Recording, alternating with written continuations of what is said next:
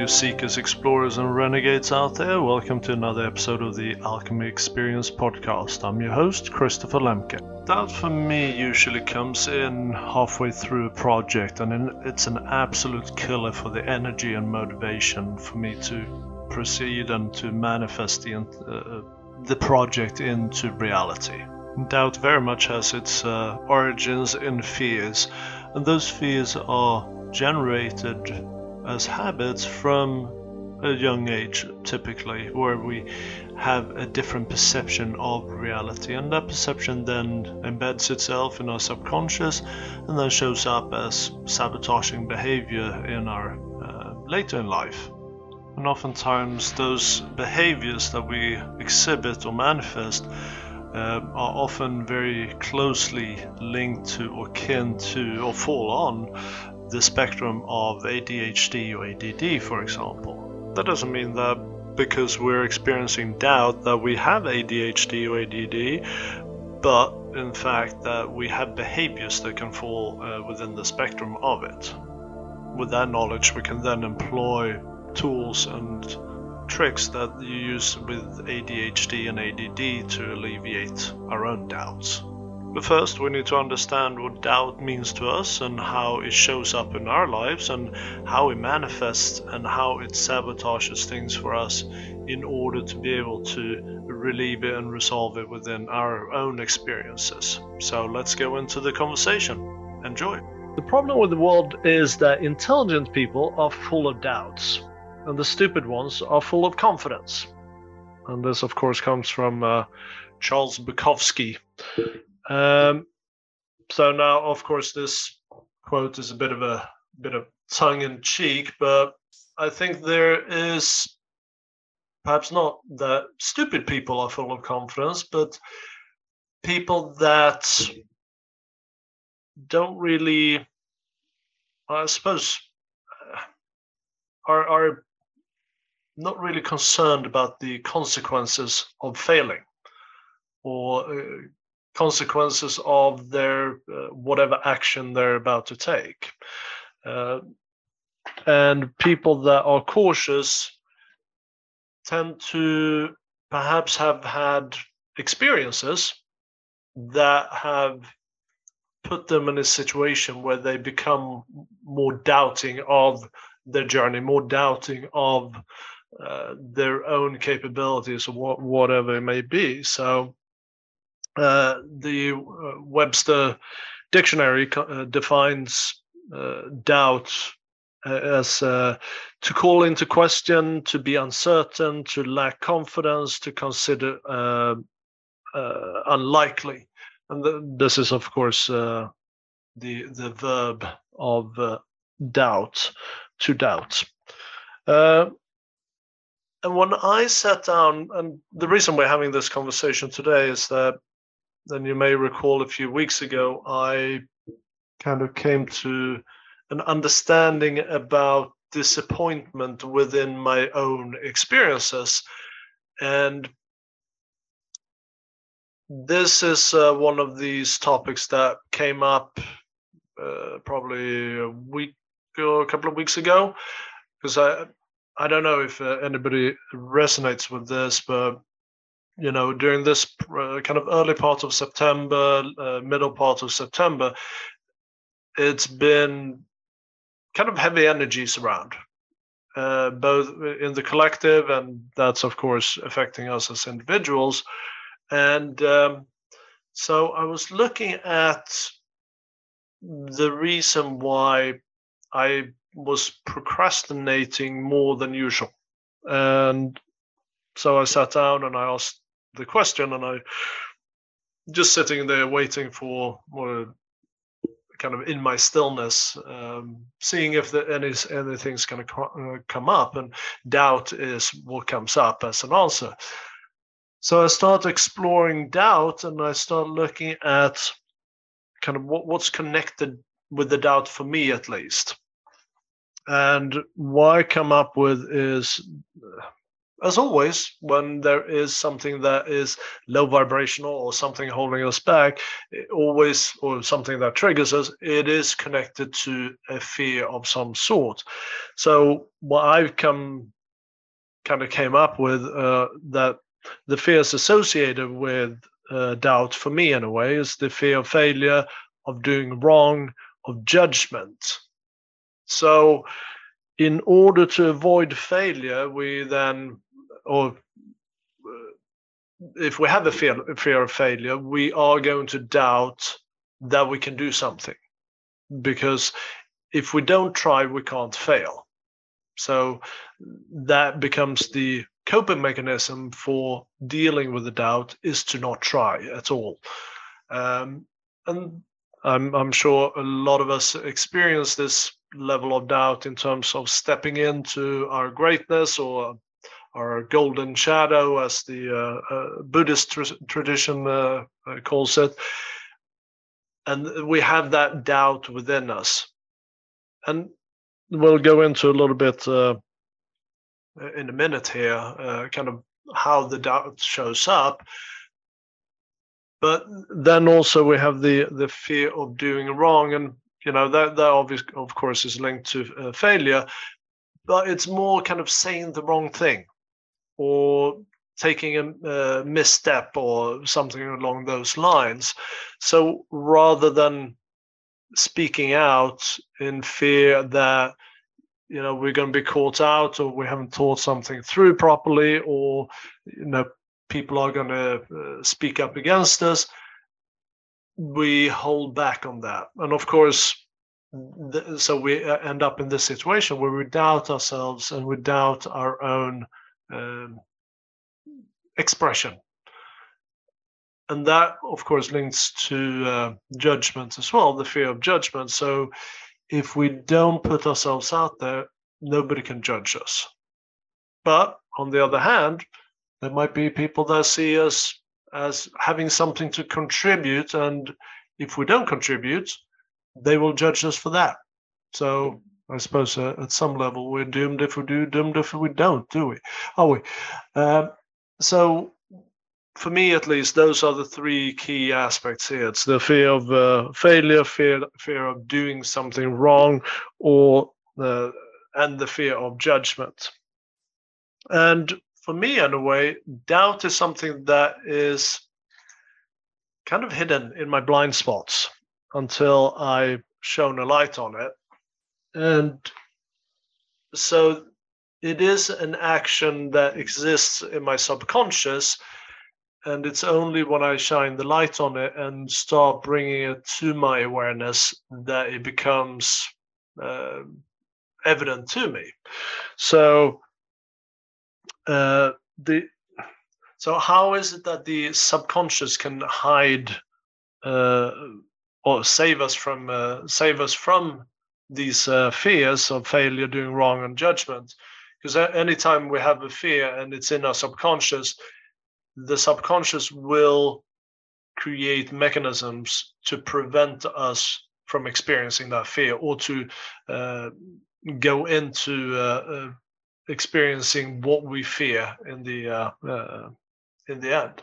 Absolutely, Faz. This is about lurking in the shadows, and when the shadow is not in our awareness, or brought to our awareness, then certainly it exists in our subconscious, and it is part of a programming. It's part of a subconscious habit or pattern that we kind of process, or we run without us even knowing about it. So we can look at distractions, procrastinations, avoidance, and sabotage, or sabotaging. So the doubt, for me in a way, will just if I'm working on something that is new to me, or even when I'm sitting there doing taking notes on these calls, because I always, even though I've been doing this podcast now for a year and a half and we've published at this point 93 episodes. there is doubt every single time, because this whole idea of speaking publicly or hearing my own voice is something that I've always abhorred. Speaking public in person is a different thing, but being recorded. And I'm not sure why that is. It's something, hopefully at some point it will come up. But there is doubt. So when I'm sitting there taking notes, I have my little process. I go and find my quotes on typically on Goodreads. It's a good place to find quotes if you want to find one. And then I kind of go through the process, and I kind of just feel into what my perspective on the particular topic is. And oftentimes I will be looking at, and I'll go off and look at email, or I'll go off and look at Telegram if there's a message pop up. So anything that can distract me, I will seek it out, right? And it's automatic. And then I catch myself and I was like, no, I'm not supposed to do this. I need to go back to what I was doing. So you can see how this subconscious program is running constantly, and we're oftentimes not aware of it. And there are aspects that are even sneakier than that, and I'll go into that in a minute. Procrastination. I'm currently filming or creating a course that I'm going to post on Udemy. And again, it's the filming and the being recorded. And I'm procrastinating something terrible, trying to, coming up with excuses to not sit down and do the filming, right? So I will push it off. I've already recorded once. One episode, at least the first lesson once, but I'm not quite happy with this, so now I'm going to redo it. But now I'm putting myself in a situation where I'm going to restart the process, right? So here we have perfectionism as well. That can be one of the kind of tools that, thank you, Faz. The tools that the subconscious uses to prevent us from experiencing that which we fear. And avoidance, of course, that's part of procrastination, but more to just not doing it at all. And just, no, I'm not going to do this because I'm not good enough, or this or another, right? And sabotaging, we can sit down and start working on something and we just talk ourselves out of it. Or perhaps we are doing something in collaboration with someone else, and we put ourselves in a situation where we get into an argument with that person, and we like, oh, I don't want to do this anymore, rather than working through the challenge. So sabotaging is a huge part of this. And when I was studying psychotherapy and hypnotherapy, there is a saying that the subconscious, essentially, I can't remember exactly what it is, but there's a quote, but it's something along the lines that the subconscious is very good at knowing, and it's very good at knowing even the bad stuff, which it can't distinguish between the good and the bad stuff. It just takes whatever you feed into it and says, yes, sir, I'm going to run this program for you. Thank you very much. And it will run that until you change it. Now, changing it is a bit of a challenge. It's like rebuilding a computer, right? Going in and reprogramming ECU on a car, for example. It's not very easy.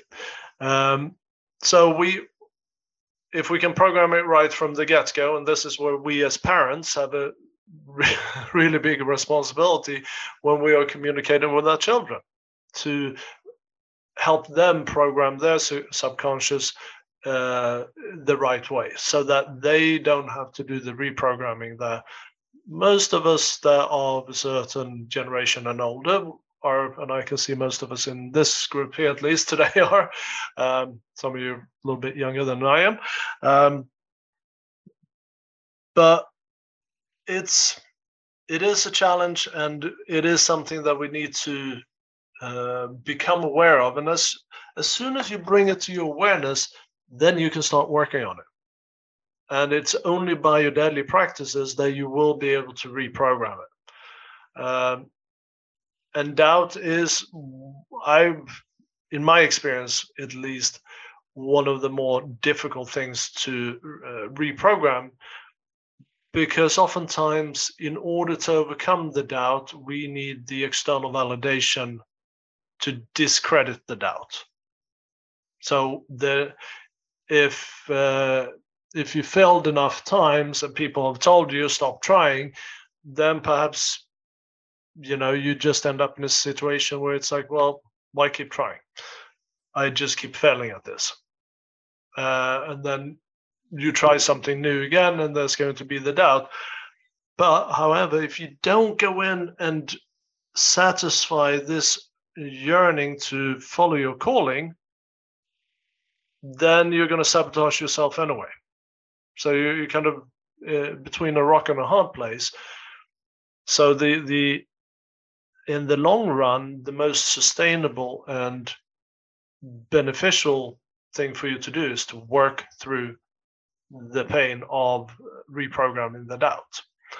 Now, some ways to identify the subconscious program that's being run, and that you can apply this to anything else as well. It doesn't have to only be doubts. It could be whatever is holding you from doing what you want to do, or reaching the goals you have set for yourself. But so here's the sneaky one I was talking about before: doing useful tasks that aren't what needs to be done. So I can again sit here and work on something, and then in my head pops, oh, I got to fold the laundry. I haven't folded in the week. Oh, yep, no, that's really important because I haven't done it in a week, and it's going to get even wrinkly if I don't do it this very moment. Oh, off I go from the very important task I'm doing and go and fold the laundry. And it's like, all right, you feel good. I've done, a chore that I had on my list to do. So pat myself on the back, good boy. But now I've distracted myself from the more important aspects of creating something that is true to my expression, right? And yeah, so someone says I need a snack. Absolutely, I do that one too. And I'm not one who has typically been a big eater, but since I stopped drinking alcohol and I stopped smoking and stopped drinking coffee, going snacking has become one of those coping mechanisms, and it is one that I'm aware of, and one that is I'm trying to moderate. But yeah, so it could be doing dishes, it could be doing whatever housework, or like yesterday, I was going to sit down. I got my all sorted with my camera set up here. I was going to record re-record the first lesson of the course I was talking about. And of course, they call from school and say that my youngest daughter, she'd been in a couple of times. She didn't feel too well. And the question comes, do you want to come and pick her up, or should we tell her to stay in class? And my first reaction is, oh, she can stay in class because she doesn't have a fever or she's not throwing up. So, it's might be that she's tired or whatever. But of course, the subconscious comes in and is, oh, perfect excuse to not film. Go and fetch her. So of course I go and fetch her. And then I don't film for the rest of the day because I get distracted with making sure she stays at home, or she does her schoolwork at home, and whatever other excuses I can come up with.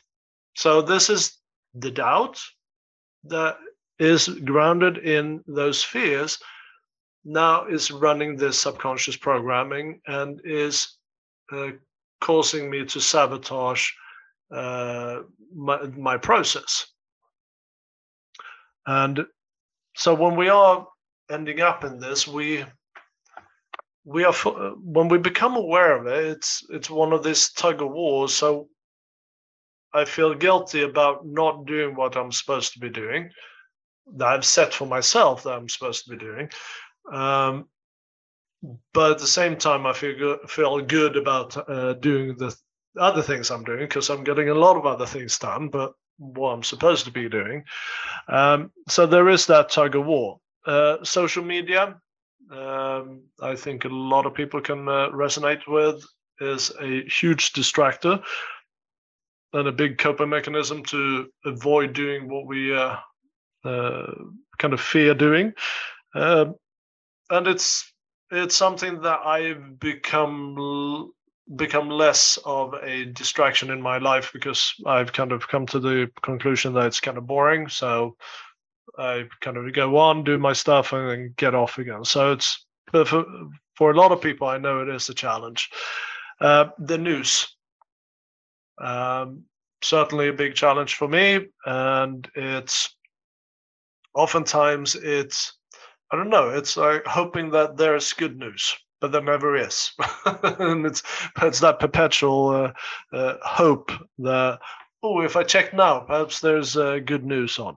And the thing is, one of the talks I have with myself is, if I check the news 10 times a day, the news aren't going to be different if I only check it once a day.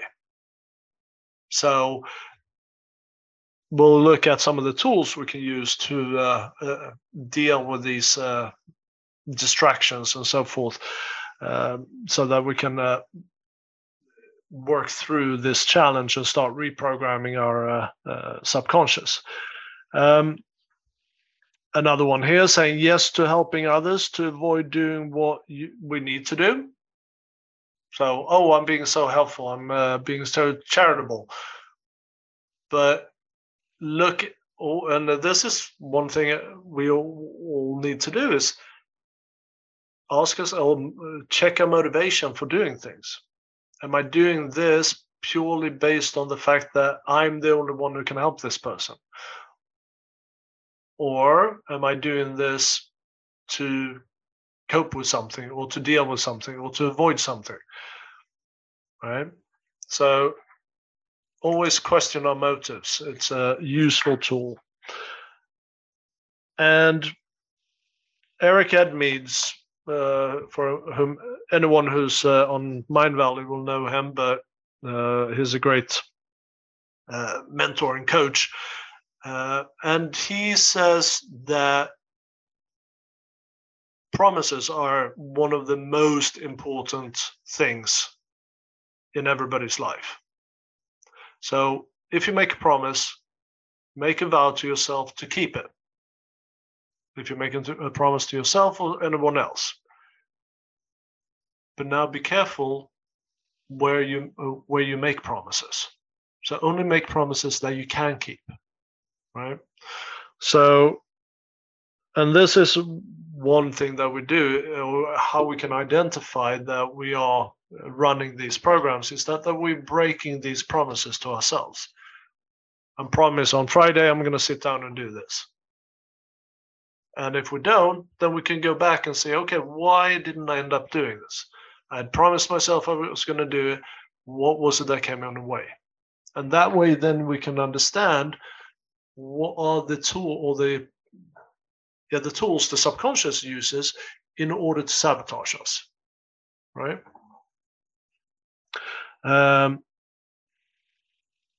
Checking results on our business might be one of those things. Checking email to see if new orders have come in, or checking email just to see if something has come in general. So this incessant checking of emails, and jumping from task to task. And this oftentimes has to do with overwhelm as well, where we're jumping from task to task and we're not able to focus on one thing. Anyone who's dealing with ADHD will certainly know this and resonate with that. And then again, making excuses. I can't do this now because of this and this. It's not the right time. It's not the right environment. This is going on. No, I can't do this. So checking in with your excuses and really understanding, well, is this really a valid excuse? Or is it a valid reason not to progress or continue with what I was doing? Pushing things off, plainly just saying, no, I don't want to do this now. I'm just going to push it off, or just not do it at all and cancel it. Check in with that. Why am I doing this? What's my motivation for this? Again, overwhelm. So when we get overwhelmed, we can't necessarily keep things organized in our head, and it becomes this just busy talk in our head, and then we end up kind of going off procrastinating or doing some of those other coping mechanisms. Don't know where to start. So you want to do something, but you don't know where to start. And that's often the overwhelm, because we look at the big goal of what we want to do. So in my case now, creating a course, and we have, the end is to have published this course. So if you're looking at the end results, then you are going to get overwhelmed, rather than looking at the first step of saying, okay, well, let's sit down and just figure out the structure, and then take the next step from there. So figuring out where to start. And for anyone who's kind of in touch with their energetic body or energy around them, whenever you feel constricted and you don't feel expanded, you don't feel free flow of energy within you, that's a sign as well that your subconscious is running this program to prevent you from taking right action. In terms of doubt, what I've come across for myself is too much internal chatter. Mm-hmm. So when that starts happening, I start using Paul McKenna's technique, just to say stop. Mm-hmm. Stop right there. Enough. No need for this chatter. Mm-hmm.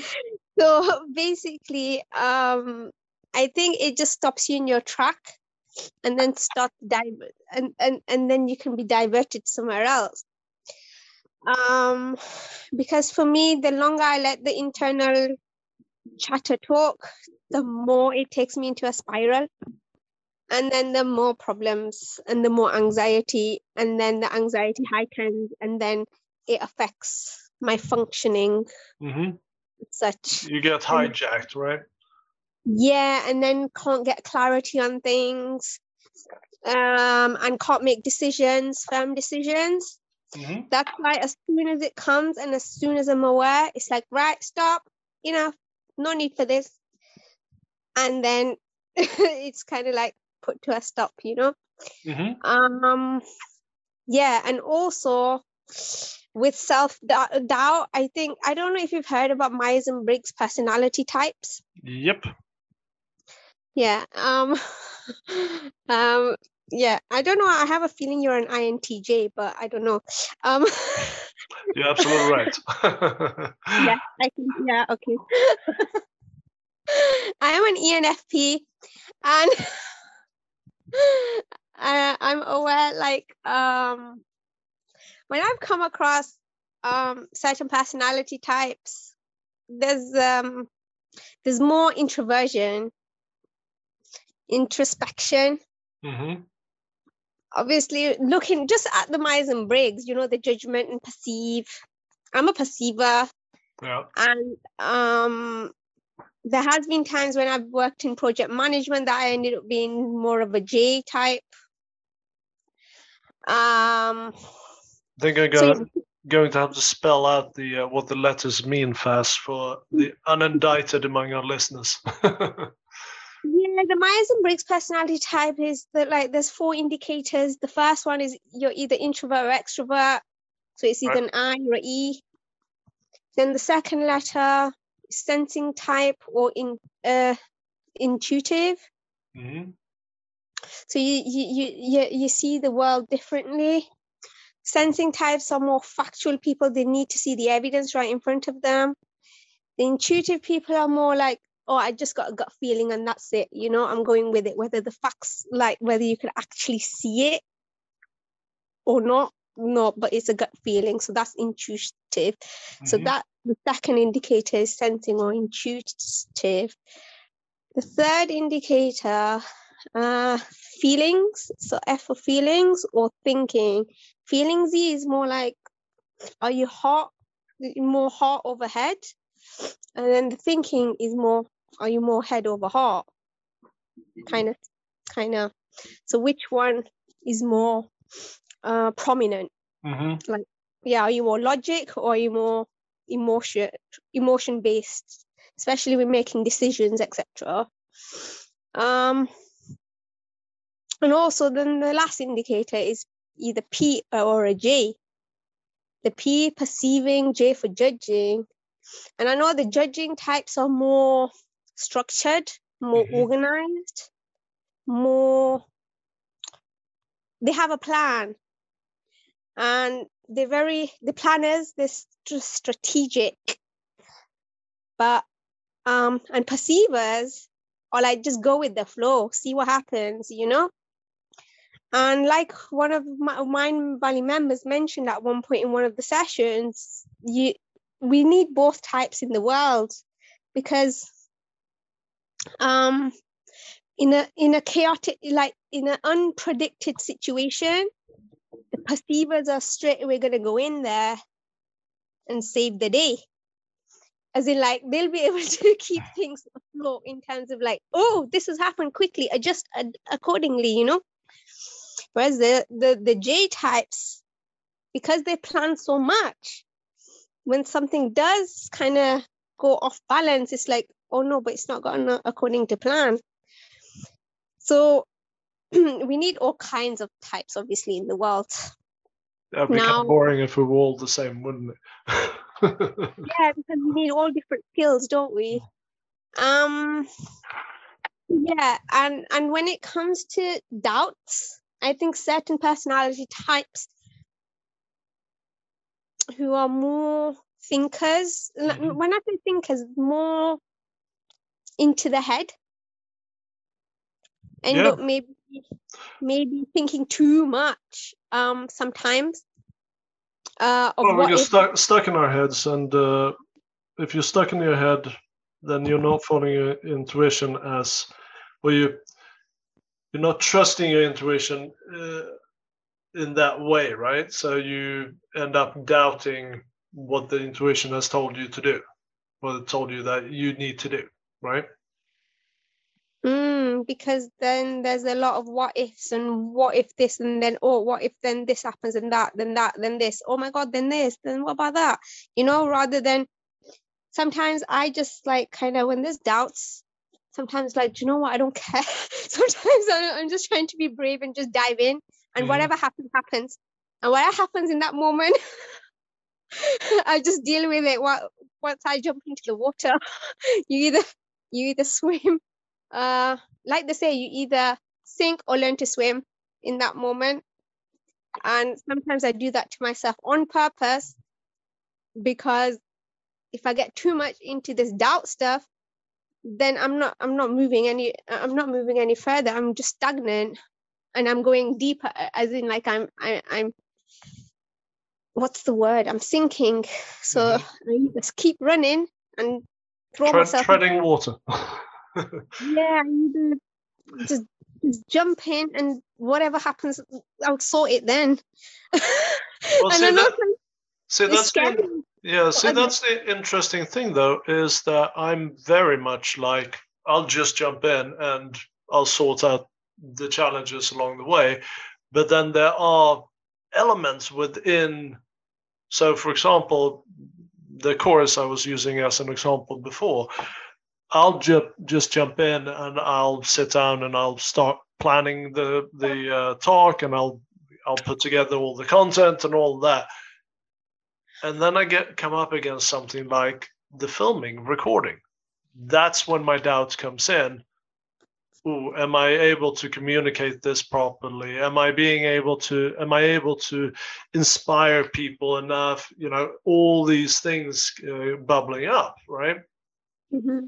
So I think the people, you can have both sides of the personality, but I suppose one overarching personality, but then elements of your personality or the other personalities will crop up because of different challenges, right? Mm-hmm. Yeah, definitely. I mean, there's challenges for all types of personality types. And yeah, like you say, because sometimes there's like planned spontaneity. Yeah. Yeah, which I'm aware of certain personality types. And yeah, there are a lot of INTJs that I've spent a lot of time with. So my dad's one of them, and there is something such as planned spontaneity as well, where they leave room for spontaneity, but it's not exactly spontaneous, but they have that planned as well. So yeah, I thought I'd just throw that in. Oh yeah, I do resonate with that for sure. I certainly do. But yeah, no, it is something that absolutely you can look out for, and it is one of those tools that you can use to understand yourself better, because that will then allow you to catch certain things. So I think it is a good tool to discover your own personality, as it were. So Braxton Hicks, right? Baz? Yeah, Myers-Briggs. Yeah. Oh, Myers-Briggs. Braxton Hicks is Mm-hmm. illness, isn't it? Myers-Briggs. So check it out and see what personality you might be. Did you have something else there, Faz? No, I think not yet. I think that's all right, okay. cool. Thank you. We'll go to Melissa. Maybe you will talk about this. Hi, Christopher. Hi. But I just wanted to say that for me, the doubt, I use it as a tool right now. It's sort of like what you mentioned the definition is, like, for questioning.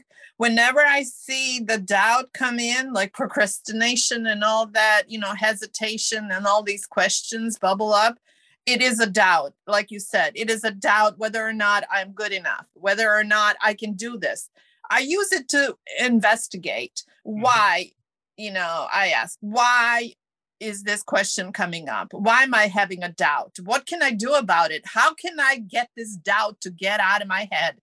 How can I appease the doubt and be happy again and go on automatic and do my stuff, go towards the goal? What is this like wrench in my machinery that's preventing me to do what I need to do in order to move on? Why am I procrastinating? Do I need to learn a new skill? Do I need to, practice a little more? Do I need to ask someone, to give me an opinion? Do I need to,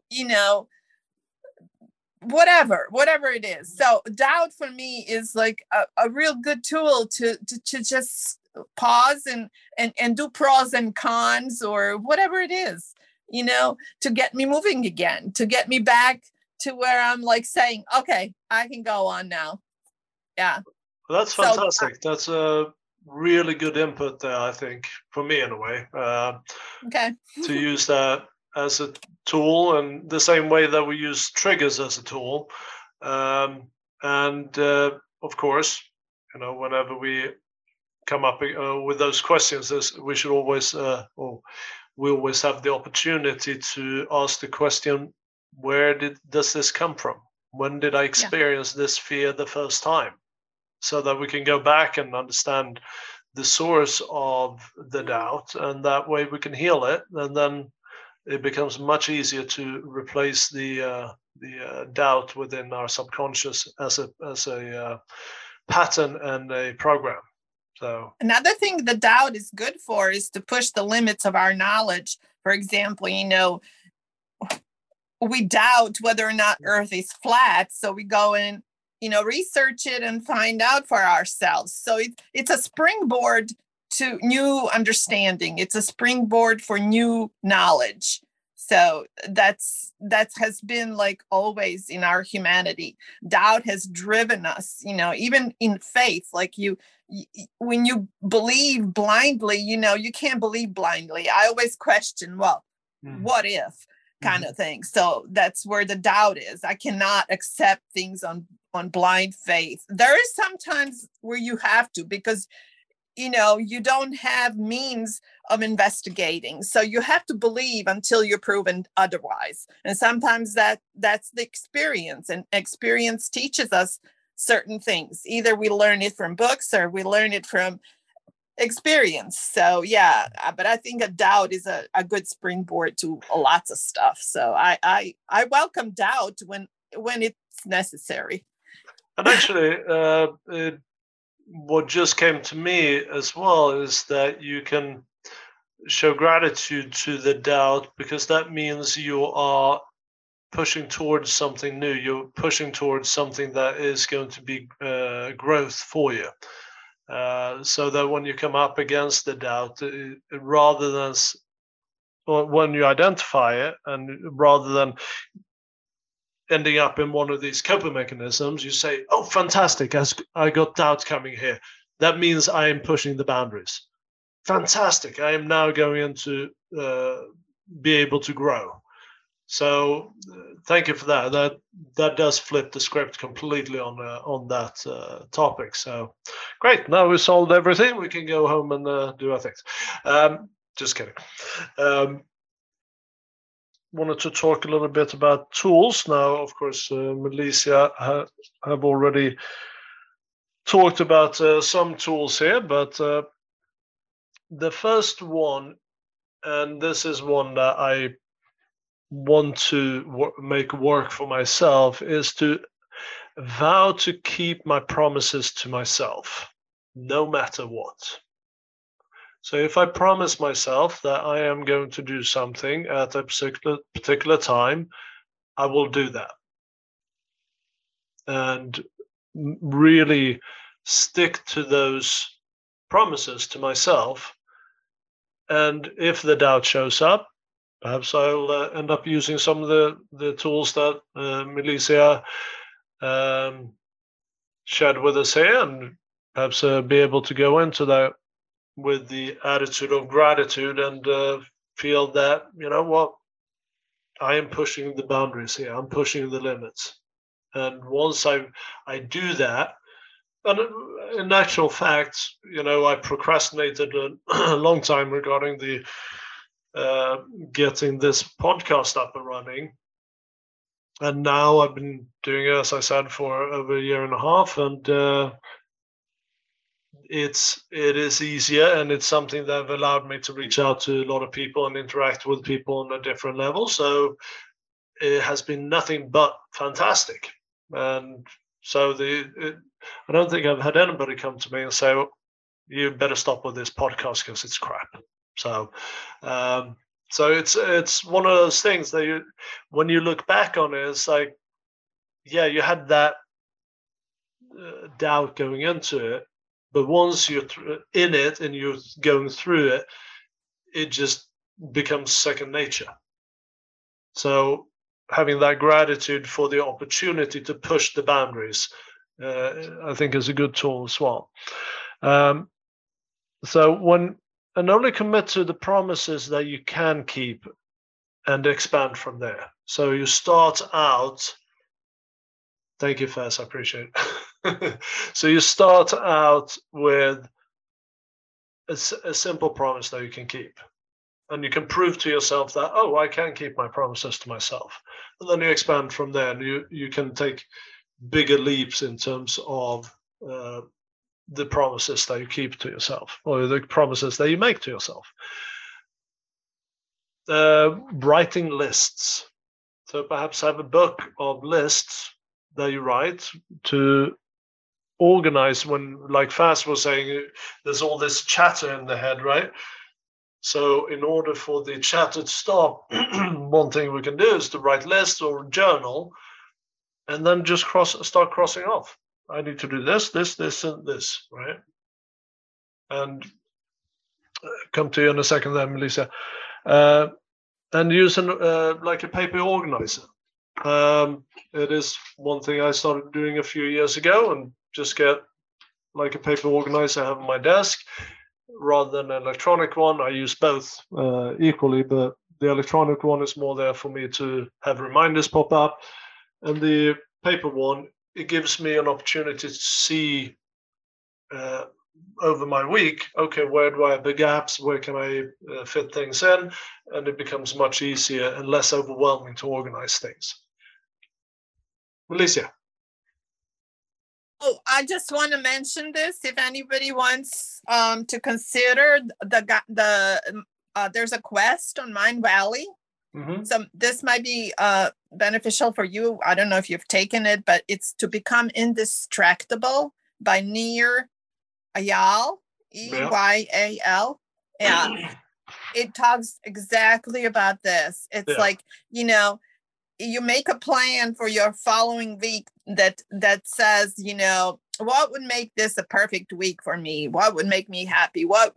How would I be most productive? So you plan it out, you put down everything daily, you know, in little blocks of time, and then, you know, go back. And if you didn't do that, maybe you have, you know, bitten off more than you can chew. Maybe you've been too ambitious, you know, with your time kind of thing. So what you need to do is to go back and don't say, you know, maybe you shouldn't say like, you know, I have decided to do this and I'm going to do it no matter what. I'm going to keep my promise. You go back and say, why didn't I keep my promise? Maybe I need to scale down. Maybe I need to break it down even more and see what the tasks are, you know, to accomplish this, what I wanted to do. Maybe I was procrastinating because it was too overwhelming. So yeah, you need to examine it, and then next week you plan within those guidelines. And then, you know, you just go back and forth until you find something that works for you, you know, within what you want and what makes you most productive and happy. Absolutely. Absolutely. I totally agree with that. Perhaps you plan out your week, but you don't necessarily need to make a promise for all the things that you have planned out. But there are certain things that you say, okay, this I promised myself, this I promised myself, this I promised myself. So you start out with limited number of items that you promise yourself. Everything else is you can move around. If you come up against it, it's like, oh, this has cropped up, this needs to take priority. I'll move this here, but make sure that you move it some other day. And so you shuffle things around and don't take things off necessarily. But the things that you promised yourself, that you keep those on the slots.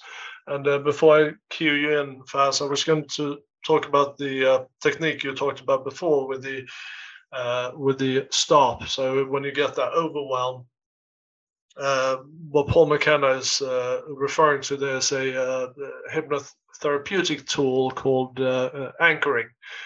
So if you can establish an anchor for yourself, whether that being stop or, you know, physical anchor is always good, like squeezing your hand or something like that. That's always a good way of doing it too. So, but if you want to learn more about it, you can look up anchoring as a tool to break those patterns and cycles. And we've talked about this before. And if you want to go back and look at the old recording or previous recordings of the episodes, I think patterns, we had one on patterns, but it's patterns and habits, and it's about breaking those subconscious patterns and habits. Faz, go ahead. Hi, yeah. Something just came to mind when we were talking about breaking these patterns, because I don't know if you've heard of Mel Robbins, motivational speaker. She has this 5, 4, 3, 2, 1 technique. Yep. Of getting out of bed. I think you talked about that a couple of weeks ago as well, but. Oh yeah. So 5, 4, 3, 2, 1 technique. I think that's very important, because it's like counting down and then just doing it, just getting up or just getting it done. Because if too much time passes, you end up talking yourself out of it, out of doing what you need to do. So as soon as the thoughts come in, I need to do this, boom, 5, 4, 3, 2, 1, get onto it, because then all that chatter comes in. And I also wanted to mention, like, it's a bit like doing a skydive. Do you know what I mean? Like, you're up there, you need to jump off, but if you take too long to jump off, you're going to talk yourself out of it. You're not going to do the skydive. So you just have to, within seconds, just get it, boom, out, because otherwise you're talking yourself out. And once you talk yourself out of it, that's it, you're not doing the skydive. So basically, that just came to mind. So I thought I'd just mention that. No, that's a very good analogy. I appreciate that. That's so true, that if you have the thought, there's a reason why you have that thought at that particular time, because you are then resonating with that thought and whatever action you're about to take. And then if you leave it for too long, then the thought or the idea is going to go to someone else. So if you have the idea, take action, whatever that small action might be, to start that process. So I appreciate that, Faz. Thank you. Sorry, one more thing that comes to mind. Is it okay for me to share? Yeah, absolutely. Yeah, I remember once coming across I can't remember where I came across this, but like, for example, emails, etc. If it takes you less than a minute to respond back to certain messages, then I can't remember who it was, but they said that you should just do it quickly and just get it done and dusted, rather than leaving it. Because if it takes under a minute, once you get it, quick, bish, bash, bosh, done. So, I thought I just mentioned that one. Yeah, absolutely. But I think one thing that we have to watch out for there, and it's certainly one of these things that I'm going to incorporate into my daily practice, is to schedule times when you check your email. We have a lot of people have a tendency to, whenever that little envelope shows up on the program, we tend to jump right in there to check who's it from, and then we get distracted and we move away from what we were doing. And if you look at how lawyers charge for their time, oftentimes they will charge.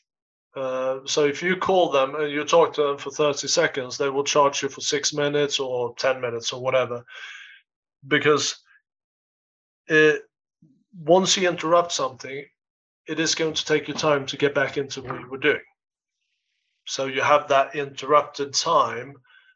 And that's the same way when you are working on your stuff. If you interrupt yourself or you distract yourself, it's going to take time for you to get back into what you were doing, to get into that flow. So perhaps that's a tool you can perhaps use for yourself, just like a lawyer. See that, okay, if I go in and check my email now, that's going to cost me 10 minutes from what I was doing. So is it worth doing that now? No, perhaps I'll leave it for when I've scheduled it. And this is also something I tend to do when I work with clients. And perhaps I have a client that has a particular problem that we're working on, and if I tend to go and walk around thinking about it, and that way it distracts me. It keeps me from being in the moment.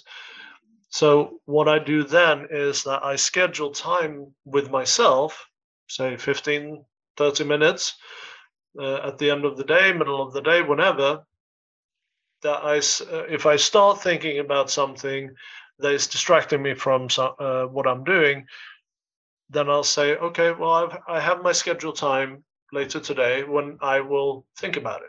And then I'll sit down and I will think about all these things that I kind of say, okay, well, I'm going to schedule time for it during that time. Once I'm done with that, perhaps I'll write something down, I'll put some plan into motion or whatever it may be. Then that way my brain is going to be okay with me pushing it off or not spending time thinking about it. So that's another way of breaking that cycle of distraction or avoidance or whatever it may be. Another tool is to set kind of daily intentions. So what do you intend for the day? Because we tend to, a lot of times people wake up, first thing they do is check their mobile and we're off to the races, right? So we've set the standard for the day is to be distracted because that's what the phone does. So if we can just leave the phone, leave any electronics for like a first hour and a half during the morning, and then do our meditation and just set the intentions for the day that this is what I want to experience today. That then puts you in more control of your process rather than your subconscious controlling you. And this goes back to what we were talking about before, but when you are in that feeling of inspiredness, to write down and really loosely sketch out how we're going to get to what we are inspired to do, so that we don't have this overwhelm of, oh, I got this big project I need to do. Oh, I can't, it's too overwhelming, I can't get on with it. Because if you sketch it out, then at least you have small pieces that you can then start working on. You don't need to start working on the whole thing. You can start working on the small things and just take one step at a time. Objectives and key results, I think, is a tool that's really useful. So OKRs, I know Vishen talks a lot about that as well. But overarching to that is to have your MTP established, and that's short for massive transformative purpose.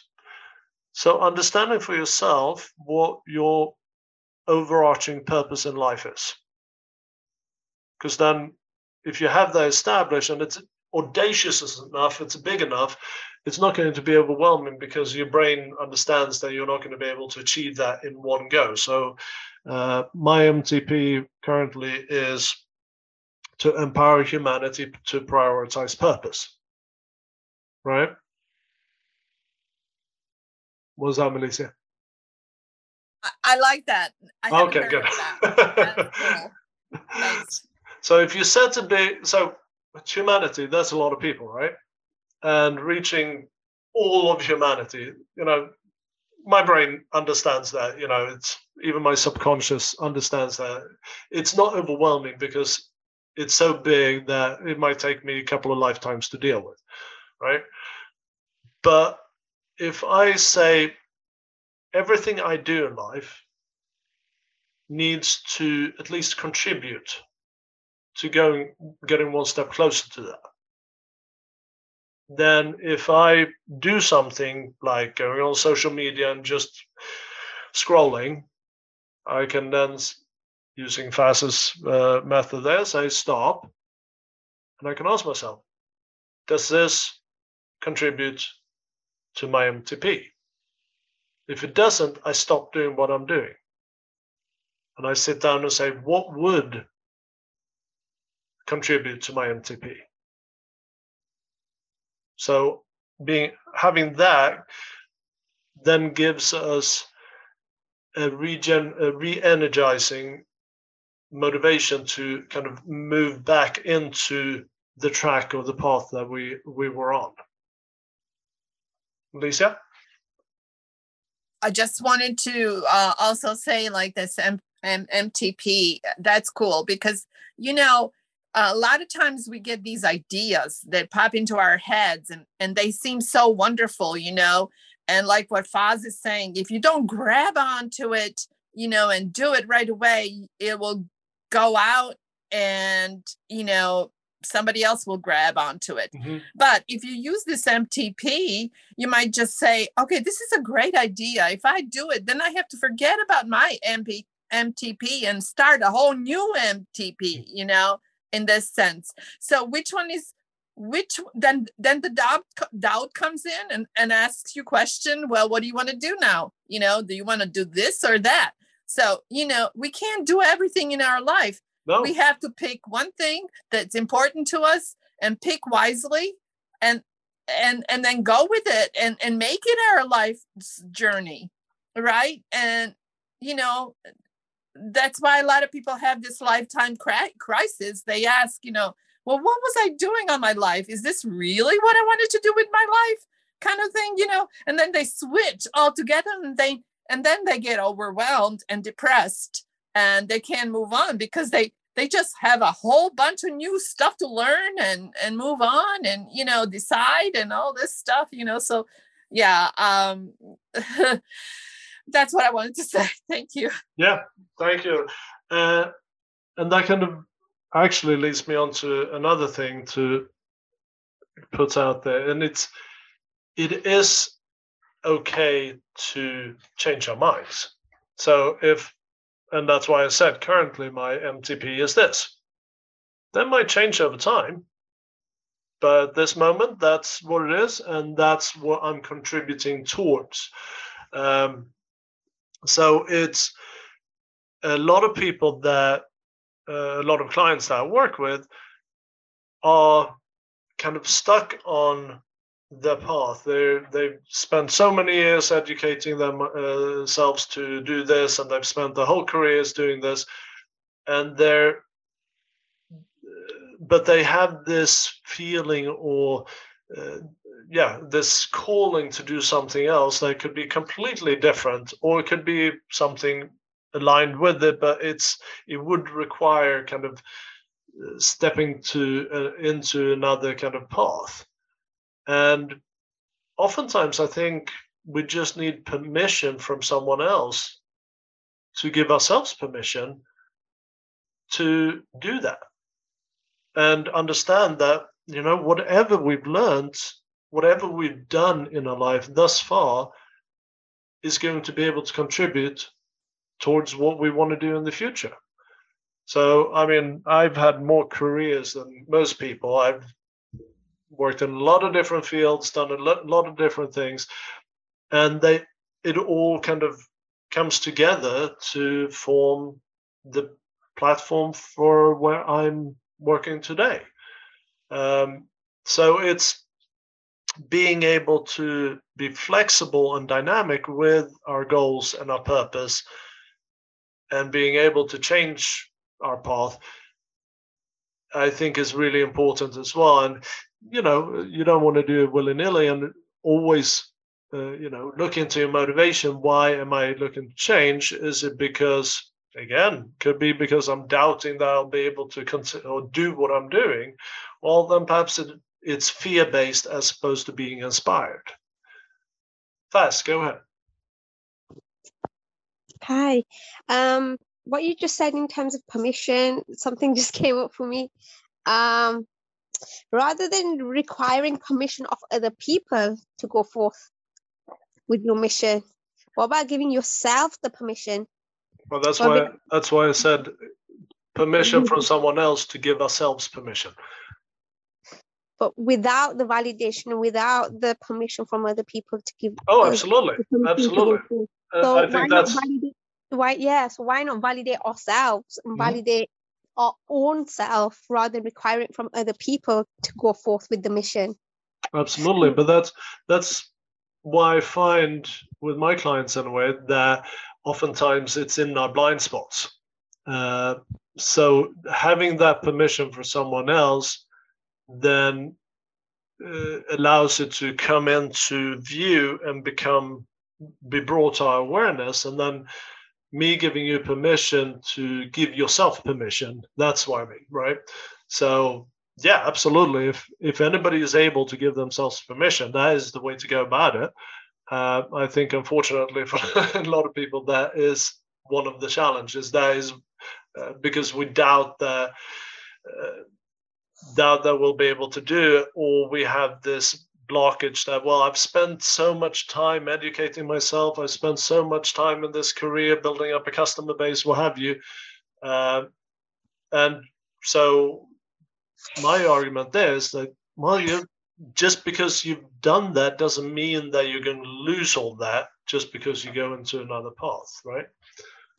I mean, what comes to mind is, again, it goes back to validating self in terms of like childhood trauma, where giving yourself the permission to be authentic and authentically yourself without needing any external validation, like mentioned last week in terms of happiness, like childhood trauma in terms of like never being enough for caregivers. So no matter what you did, it just never was good enough. For example, if you got an A star, it still wasn't good enough. Do you know what I mean? Even though you couldn't get anything more than an A star, the validation wasn't there from a caregiver. So it's always the fact that, oh, it's just never enough. And therefore, as an adult, it's like no matter what you do, no matter how brilliant you're doing, you could be at the top of your game. But if the person still has doubts and still feels like as though they're not doing enough, then that goes back to for me, this goes back to internal childhood traumas. Absolutely. Because if you're on the top of your game, everyone's saying you're on the top of your game, but you're still not feeling like you're on top of your game and you're out there on top form, yet you're still not feeling it, then for me goes back down to internal traumas, childhood, which needs to be looked and dissected. And yeah. Absolutely. And anytime there is the motivation is fear, it comes from some level of trauma from an earlier part of your life. And most often it is going to be childhood trauma, unless you've experienced, PTSD or something at some later point in your life. But oftentimes that experience in later part of life is something that shows up because you've experienced something in your childhood as well.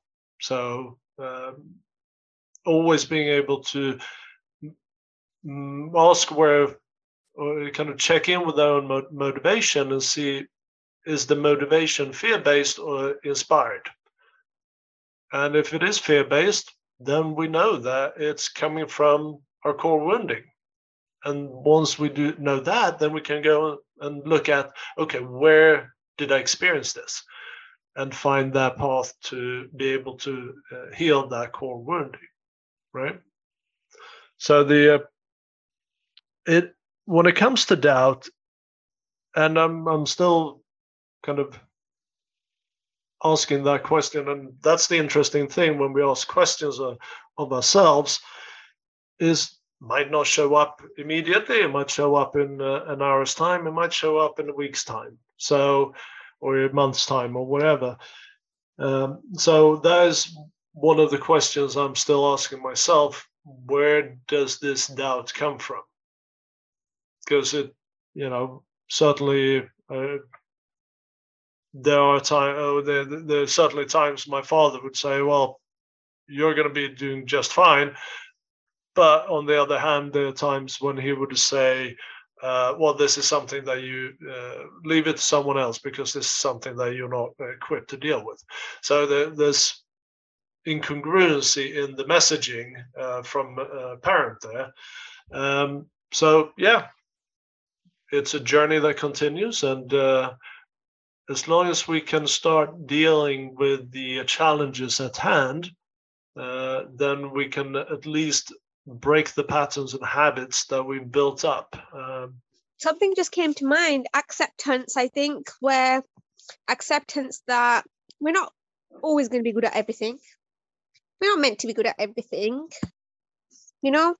Absolutely. And some things we'll excel at, some things we won't. And that's why we've got people in different fields excelling at different things. Because if everyone excelled at the same things, then who's going to do the rest of the things?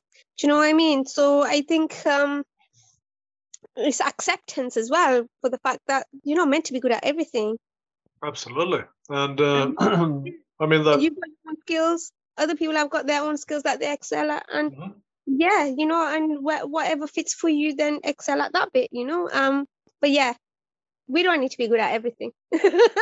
No, absolutely. And that's where I have my 4 tenets that I always talk about: the compassion, acceptance, forgiveness, and gratitude. So when you're sitting down to deal with the doubt, oftentimes, for me anyway, when I come up against that, there is guilt and shame involved, because I know that I want to do something, but there is something holding me back, and there is this feeling of guilt for that, or it could even be a level of shame around it. And so the being able to sit down with myself, and instead of having those low vibrational aspects come up within me, being able to look at my experience with compassion, and then accept that that is the best I could do at that time, and see how can I possibly do this differently so that I can break through this barrier of doubt, and then going into a process of forgiving myself for having the doubt or having not being able to push through. And then from that, I might, once I'm able to process all of the compassion, acceptance, forgiveness, I might be able to draw the gift from the experience itself, so that I can then experience gratitude for the experience, as opposed to guilt or anger or shame or bitterness or whatever it may be.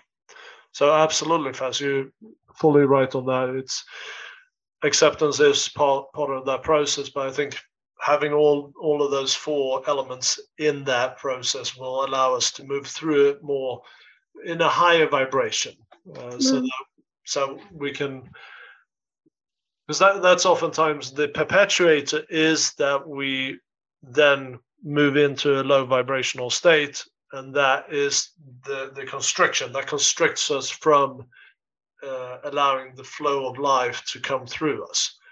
And that just stops us dead in the tracks. Yeah, I mean, you know, like, oh, sorry to interrupt. No, go ahead.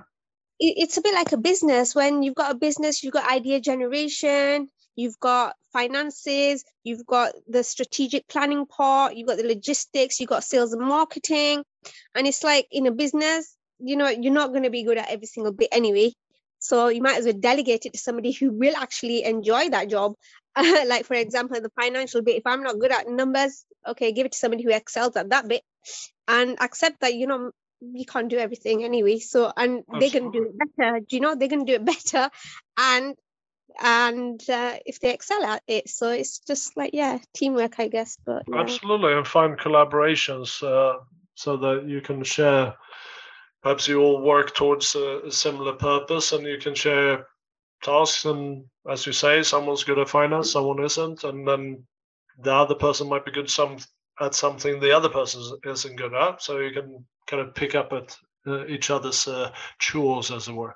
So yeah, absolutely, I think that's very important. And Eric Edmeades talks about that in his quest on Mindvalley as well, about delegation and setting up, even if you're the one doing all the jobs, do a organizational chart and put your name in all the boxes, and then go in, and when you have an opportunity to assign someone else's name to a box, do that, and start with the boxes that you aren't that good at.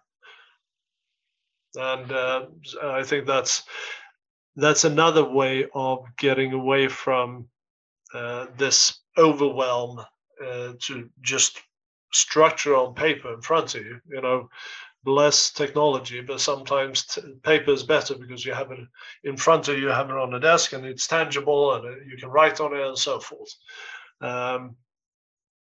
Another thing that we need to consider as well when we are doing our manifestation practices, if we practice the Solva Ultramind method or whatever it is that we're using as our manifestation practice, doubt is going to be the killer of that energy.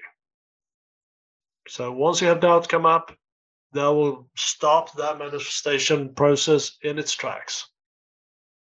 So it's a good, when you are doing manifestation practices and you're setting your goals, you understand the what's and you are feeling into the whys, but then suddenly that feeling comes in, can I really do this? And you feel your energy just go, right?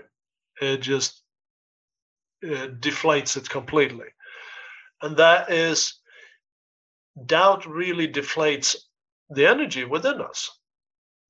So it really kills the process of manifestation, right? And it does constrict us, and being able to then consciously go in and expand our energy and allow ourselves to be in a higher vibration. So, working on practices that will allow us to be of higher vibration, like love, acceptance, forgiveness, compassion, empathy, what have you. That's where your manifestation power is going to come from. Talita, go ahead. For me, that's the biggest problem, is like every time I'm doing a practice, I just doubt. And then in my head just comes a lot of questions and, well, this doesn't work. This is stupid. Or like, why you're doing that? And then I don't know how to get past that. And then I just get stuck, or I just stop and don't keep doing it. So what is your tip to actually avoid? I mean, I don't even know if there's a way to avoid those thinking, but what is your tip to get out of that? Because it's constantly, no matter, and if I think I don't want to think that, then I think more of it, like it doesn't work. Well, you join us in the psychometry practices on every other Monday as well. So, and that is really it. I mean, if we try to dismiss thoughts or processes that happens within us, that is, then what we resist is going to persist, and it's going to perpetuate. So rather than dismissal and avoidance are low vibrational, and acceptance is high vibration. So if you can accept that is how you think at that very moment, but also acknowledging that you have a choice as to how you think. So if the thought comes up, I can't really do this, is perhaps, why am I thinking that? Where does that thought come from? Is it reasonable for me to assume that I can't do this? Why am I assuming? Do I know this for a fact? And when we are asking those kind of lofty or direct questions, then you will set in motion a process within yourself where your mind wants to close the loop on those questions. So it will give you the answers. So if you're saying, well, is it reasonable? Your brain's going to say, well, no, because it's an assumption. Okay, why am I assuming this? Well, because I don't know what the future holds. Okay, well, do I have an opportunity to assume something positive then? If I'm going to make an assumption, can I assume that I'm going to succeed? Yeah, I suppose we can. Right, so you have that conversation within yourself, and it's when you're being able to observe that process within yourself takes you out of being stuck in your headspace. And you can observe that process within yourself. So, like, there are three things that we can control: it's our thoughts, our words, and our actions. So yes, when you first have that trigger of a thought spontaneously coming in from the subconscious, we can't consciously control that at that very moment, but we can control every thought that comes after that. If we catch that thought, we can then throw in a thought that is a question. Interesting. Where does this thought come from? Now you've interrupted the process. And you interrupted the pattern. In the extension, once you put a new program in there, you are by default now, or de facto, controlling your thought process, because you've installed a program that is positive to you and that is going to be for your benefit, that is now feeding you with positive kind of instantaneous thoughts, as opposed to the negative sabotaging ones. Does that make sense? So we're thank you. Yeah, my pleasure. And I know it's difficult. I have challenges with these things as well, but it is when we bring it to awareness that we have an opportunity to deal with it. It's when we're unaware and ignorant to our own processes and experiences, that's when we are kind of trapped in our own process. So just bringing it to your awareness is going to be half the battle. And then having that practice is going to help you to bring changes about. So we had a comment here. Krista Marie Sheldon as well has a question, quest on Mindvalley. Yes, abundance. Yes, exactly. Actually, Maestro, that comes from, what's his name? That's the NLP practitioner, Rex Sykes, and he came up with that in the 80s, with the how would it feel if I. So what you can say is, how would it feel if I was able to think positively about this process? And then again, the bar of the mind is going to go, oh crap, here's one of these open-ended questions. I need to close the loops on this. I don't like open-ended things. So it's going to present to you how it would feel if you felt excited about it, or if you felt good about it, or however you want to feel, right? Yes. As I'm from Eastern culture, we live with so many people here, like a combined family. We live with our uncles, our aunties, their children. So we have come, like when I was child, I heard so many opinions about me. Some of them were positive, some of them were negative. As I was so young, I was not able to cope up with those comments and negative comments, especially when I grew up.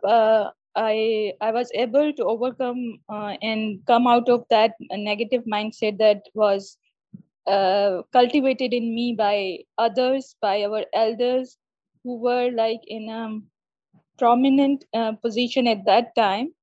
And I used affirmations for that. Whenever I got up early in the morning, whenever I wake up, I use affirmation, positive ones, like I'm confident, I'm beautiful, I can do this, I can do that, whatever the thing is that I want to overcome.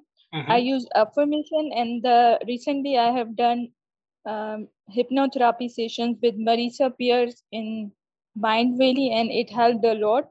So affirmation is something, or in meditation, through meditation we can control our thinking patterns. So this helped me a lot. Absolutely. Meditation is key, and it's one of these things that it cannot be understated how important meditation is for our mental and physical and spiritual well-being. It is, mental and spiritual hygiene. It is an opportunity for you to clear out the cobwebs and to just sit with yourself and start reflecting on yourself and be able to observe yourself, like I was talking with Talita about earlier. Observe yourself from your awareness, so that you shift yourself out of your mind's your mind and that kind of be stuck in your head. So absolutely. And like I was saying before, setting intentions or doing affirmations. That's the kind of along the same lines. Just telling your mind or telling yourself what you expect from the day. I expect to feel beautiful. I expect to feel valued. I expect to feel that I'm enough, right?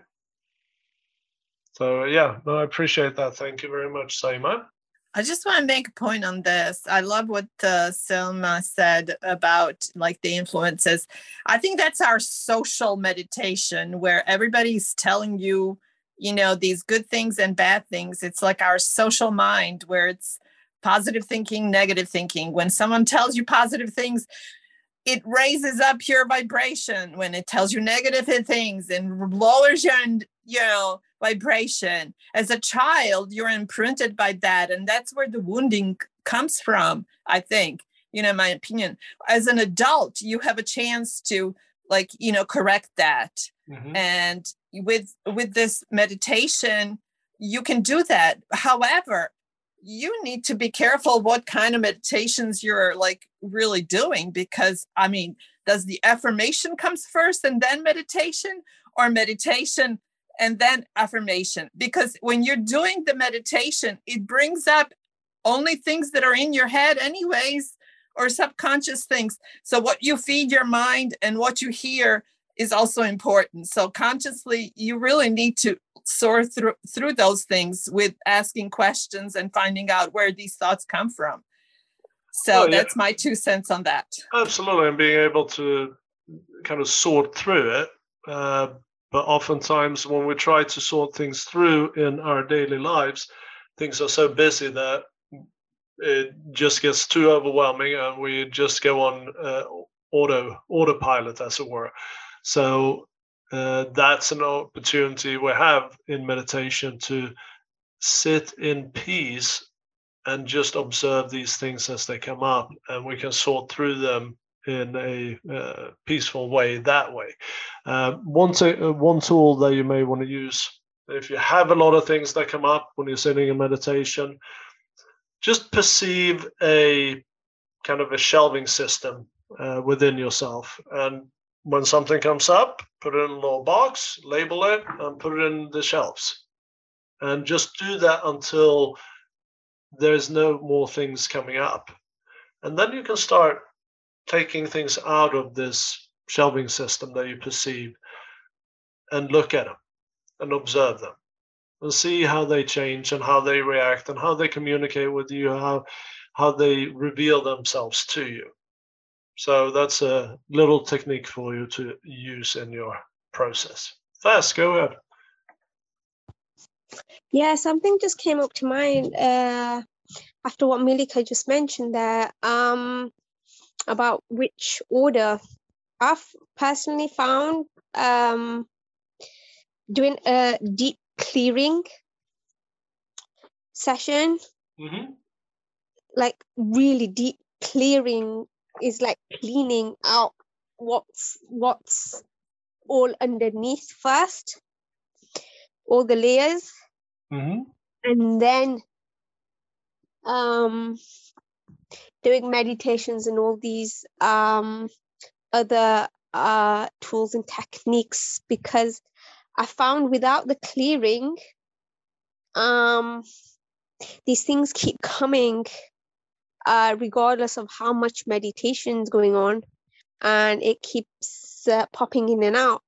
Whereas with the deep clearing, with an RTT, like for example, with RTT, when you actually work, although the quest, Marissa Peer's quest is there, when you actually work with an RTT therapist, so I don't know if RTT works for everybody, because I have heard people say that for some people it doesn't actually doesn't work for me. But I think you can use, if you generalize and say hypnotherapy. Okay, hypnotherapy. What I found is actually working with a therapist, diving deeper.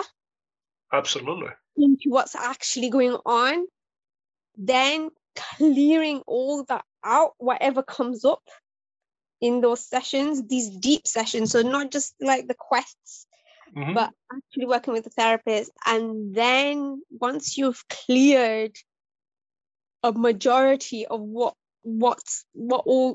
lies in all those layers, then topping up with these meditations and consistent like RTT recordings and affirmations, etc. I found that works better as for me anyway. Yeah, no, absolutely. And I appreciate your perspective on that, Faz, and I think it is, if you have the opportunity to work with a therapist, that's fantastic. And it's like the little tool that I suggested before with the shelving system. The shelving system is essentially, if you have a therapist, they become the shelving system. They're the ones that kind of categorize it for you, help you categorize and hold those things so that you can then go back and work on them. And meditation is, in fact, self-hypnosis in a lot of ways. So when you go into deep meditation, you are in fact hypnotizing yourself. So the being able to, I think for a lot of people, the only way to open up, and we had an experience in WeFast on Monday where we sit in meditation and you just, because you are open, or you're in meditation, you're in that stillness, you are opening yourself up to releasing, and things come up. So that's where I feel that meditation is powerful to do that. But if you can work with a hypnotherapist, that can work a lot quicker, as it were. So that's my thinking. Yeah, because what I found is, with the I know you've stated about the shelving. What I found is when, without the deep sessions, no matter how much I tried, it just kept coming back. It just kept popping in and out. It's like a bit like here and there, it keeps popping at you, and you just say, oh, for goodness sake, not this again. You know what I mean? Rather than when you have a full-on proper clear out, deep clear out, that seems to be more effective, because it's a bit like, right, done and dusted with that, close that door, throw the key away, that's it, enough is enough, that is never coming back again, and that is it, done, dusted. Yeah, and yeah, I mean, I do psychic clearings for people, and it is a clear out. But the thing is, you only peel off the next layer of the onion, and the next layer beyond that might hold other aspects of what you've just cleared out, but from a different perspective. So it's so just be mindful, perhaps, of closing yourself off to a particular challenge, because there might be other aspects of that challenge that needs to be perceived from a different perspective. So just be mindful of that. But absolutely, I mean, working with someone to do that heavy lifting, some of those aspects that are heavier, that might be the only way for some people. In your case, Faz, that might be the way to do it. So absolutely. We appreciate that perspective, and we all have our different processes, right? Yeah, definitely. Thank you for that. Yeah, because it was just something that I'd been dealing for like 20 odd years, and I just couldn't get rid of it. And until I did this deep clearing, then it was like, right, enough, Now I've fully let it go, fully out, and no longer am I going to let it suppress me or let it consume me. It might be a similarity if you're carrying around a 100 kilo, 200 pound bag of rocks on your back, you might need someone to help you lift that off, right? because it's too heavy for you to lift off on your own. So absolutely, some aspects we need that sounding board. We need that support, whether being a therapist or a friend or whomever can be of assistance. So absolutely, Faz, you're totally right in that. Always seek out, if you have an opportunity, always seek out to have someone to assist you, someone that is you feel completely safe with. So absolutely, Faz, you're absolutely right in that. There's one thing that I would like to say. It is equally very important to spend your time with those who have positive mindset. Oh, sure. If there are certain people who always criticize you, who always find faults within you, then it's a red flag. Just keep your distance with those kind of people and spend time with those who appreciates you. It will also help a lot. Absolutely. That's why I get you guys together every week. So I get to spend time with the positive people. But yeah, no, absolutely. I think that is very important because it is, like I was said before, it's once we are able to hold a higher vibration, we are able to be more expanded, and we are able to see things and see our own experiences from a different perspective. So when doubt does come up, we are able to view it from a perspective of compassion, acceptance, forgiveness, and gratitude, rather than shame and guilt and something that is bogging us down. So being around other people that are positive, encouraging, and so forth will allow us to hold that higher vibration, and they will help you bolster your energy as well. So I appreciate that. Sorry, something just came to mind. I don't know, like if in terms of religion, something just came to mind where I think Milika at the beginning mentioned something like devil's advocate. Yeah. Devil's. Yeah. Well, Melissa, what was it that you said? I think she put it in the chat. To me, that's what I said. Devil's advocate. Oh, it was devil's advocate. Okay. Yes. It was. Yes. All right. Okay. Go ahead, Faz. I just wanted to bring up something in terms of that one where, sometimes that can, I don't know if anyone's spiritual here or anything like that or religiously, but I think sometimes that can cause a bit of kerfuffle as well in terms of doubts. Oh, of course. Again, if we're afraid to go to hell because we think that something is against our community, our religion, or whatever, then that motivation or that doubt is probably from fear and not inspiration. So just ask or questioning your motives is a good thing to do there. And I mean, whatever process and whatever beliefs you have as an individual, that is for each and every one of us to work through and to resonate with. And but I think at the end of the day, just asking that simple question, is my doubt grounded in inspiration or fear? And being able to understand where it comes from, then that allows you to bring that doubt up into your awareness and shine a light on it. And then you can start working with it. I just want to say this because the devil's advocate is not always so good because, that's that negativity creeping in kind of thing. Sometimes people as a social group decide to do something and they made a decision and they're going to do it. Now I come along and I raise the question, oh, did you consider this? Did you consider that? What if, the bridge falls down or something? No, we already decided the bridge is very stable. it's go ahead, full power kind of thing. We're going to do this. Mm-hmm.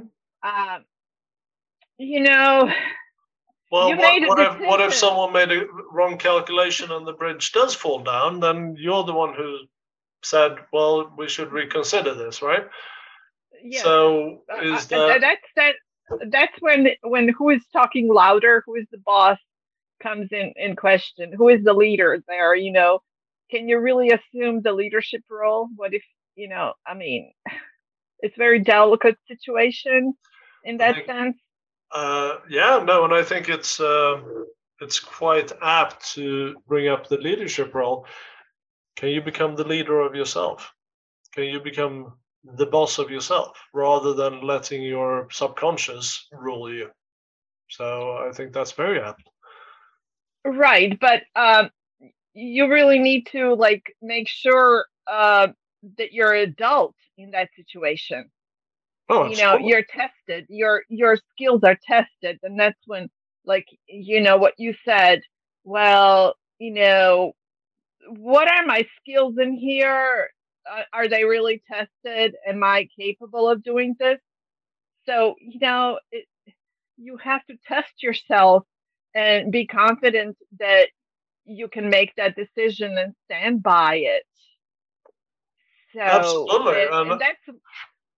But I think, if you look at any of the topics we're talking about here, from a psychological, academic psychological point of view, so my points might be totally off the road, as it were, in terms of the popular notion in academia. But from that point of view, I always take the perspective in these talks that these are my experiences and this is where I'm coming from. This has, either worked for me or it is something I'm working on. But everybody might not agree with it. But if it resonates with only one person and it helps one person, that's enough for me. If it helps a lot of people, fantastic. But I think if we seek to become complete masters of something, then I think we might end up doubting ourselves till the end of days. You know what I mean? So there has to be some level of balance there, don't you think? Right. Yes, and I think that's my failing, where I want to be a master at one thing, and I keep learning and trying to study so hard, and I have to know everything about it before I make a decision. Well, have you explored the aspect of perfectionism within yourself? Yes, I think very recently I have decided that sometimes you have to reach a point where you say good enough is good enough, kind of thing, like 2080. Yeah, but it was a conscious effort to search and to explore and to ask, why am I doing this? Like Faz was saying, it's a lifelong quest, like deep clearing and figuring it all out, so that you do have that confidence in order to be adult to your wounded child self, whatever. Yeah, and if you didn't have that process within yourself, you would never learn that about yourself, would you? Exactly. And thank you for this discussion. This is why we're having these discussions. Absolutely, and we all discover something new about ourselves, and new practices, new tools, new avenues to pursue. So, but yeah, no, it is one of those things. If doing some or coming out or expressing something with 80% accuracy, I think is better than never expressing anything because you're seeking out 100% accuracy. So if you put it out there, at least you put it out in the ether for feedback to come back. and then you can have that discussion. You can talk it through, and perhaps you then come to 85 or 90% before you kind of, and then or you recreate something and you then reach a higher level. So yeah, it's being able to understand when we have that balance is part of the process, and not allowing our doubt to say, well, it's not good enough, you got to master this, because that then becomes that coping mechanism that your subconscious is throwing at you. Nope, it's not good enough, got to be better. And then we avoid actually showing up in our greatness. I appreciate everybody showing up here as always with your beautiful energies and allowing me to share in your experiences and your wisdom. So thank you and have a good one. See you later. As with anything, we are unique individuals with unique experiences and especially unique perceptions of our own experiences. So this process now is for you to explore within yourself. What does doubt mean to you, and where does it come from within you? How does it show up in your life, and how then, with that understanding, can you go forward to employ the right tools to help you move out of doubt from within yourself? As we often discuss and we try to show in these conversations is how to deconstruct your experiences to kind of simpler elements, because if we try to take in everything that is around us and everything we experience and try to analyze it from a mental perspective, it's simply far too complex. We don't have the intellectual capacity as humans to process that vast number of variables at one time. So being able to deconstruct and look at it from a simpler perspective helps us then to regain the momentum and go into taking action. If you would like some hands-on assistance about dealing with these challenges and kind of deconstructing these experiences, please do visit us on the alchemyexperience.co.uk and click on our 30-minute free consultation link and schedule time with us, and we see where we can go from there. But that's it for this time, and I wish you all the best until we see you the next time, and stay healthy out there. Take care.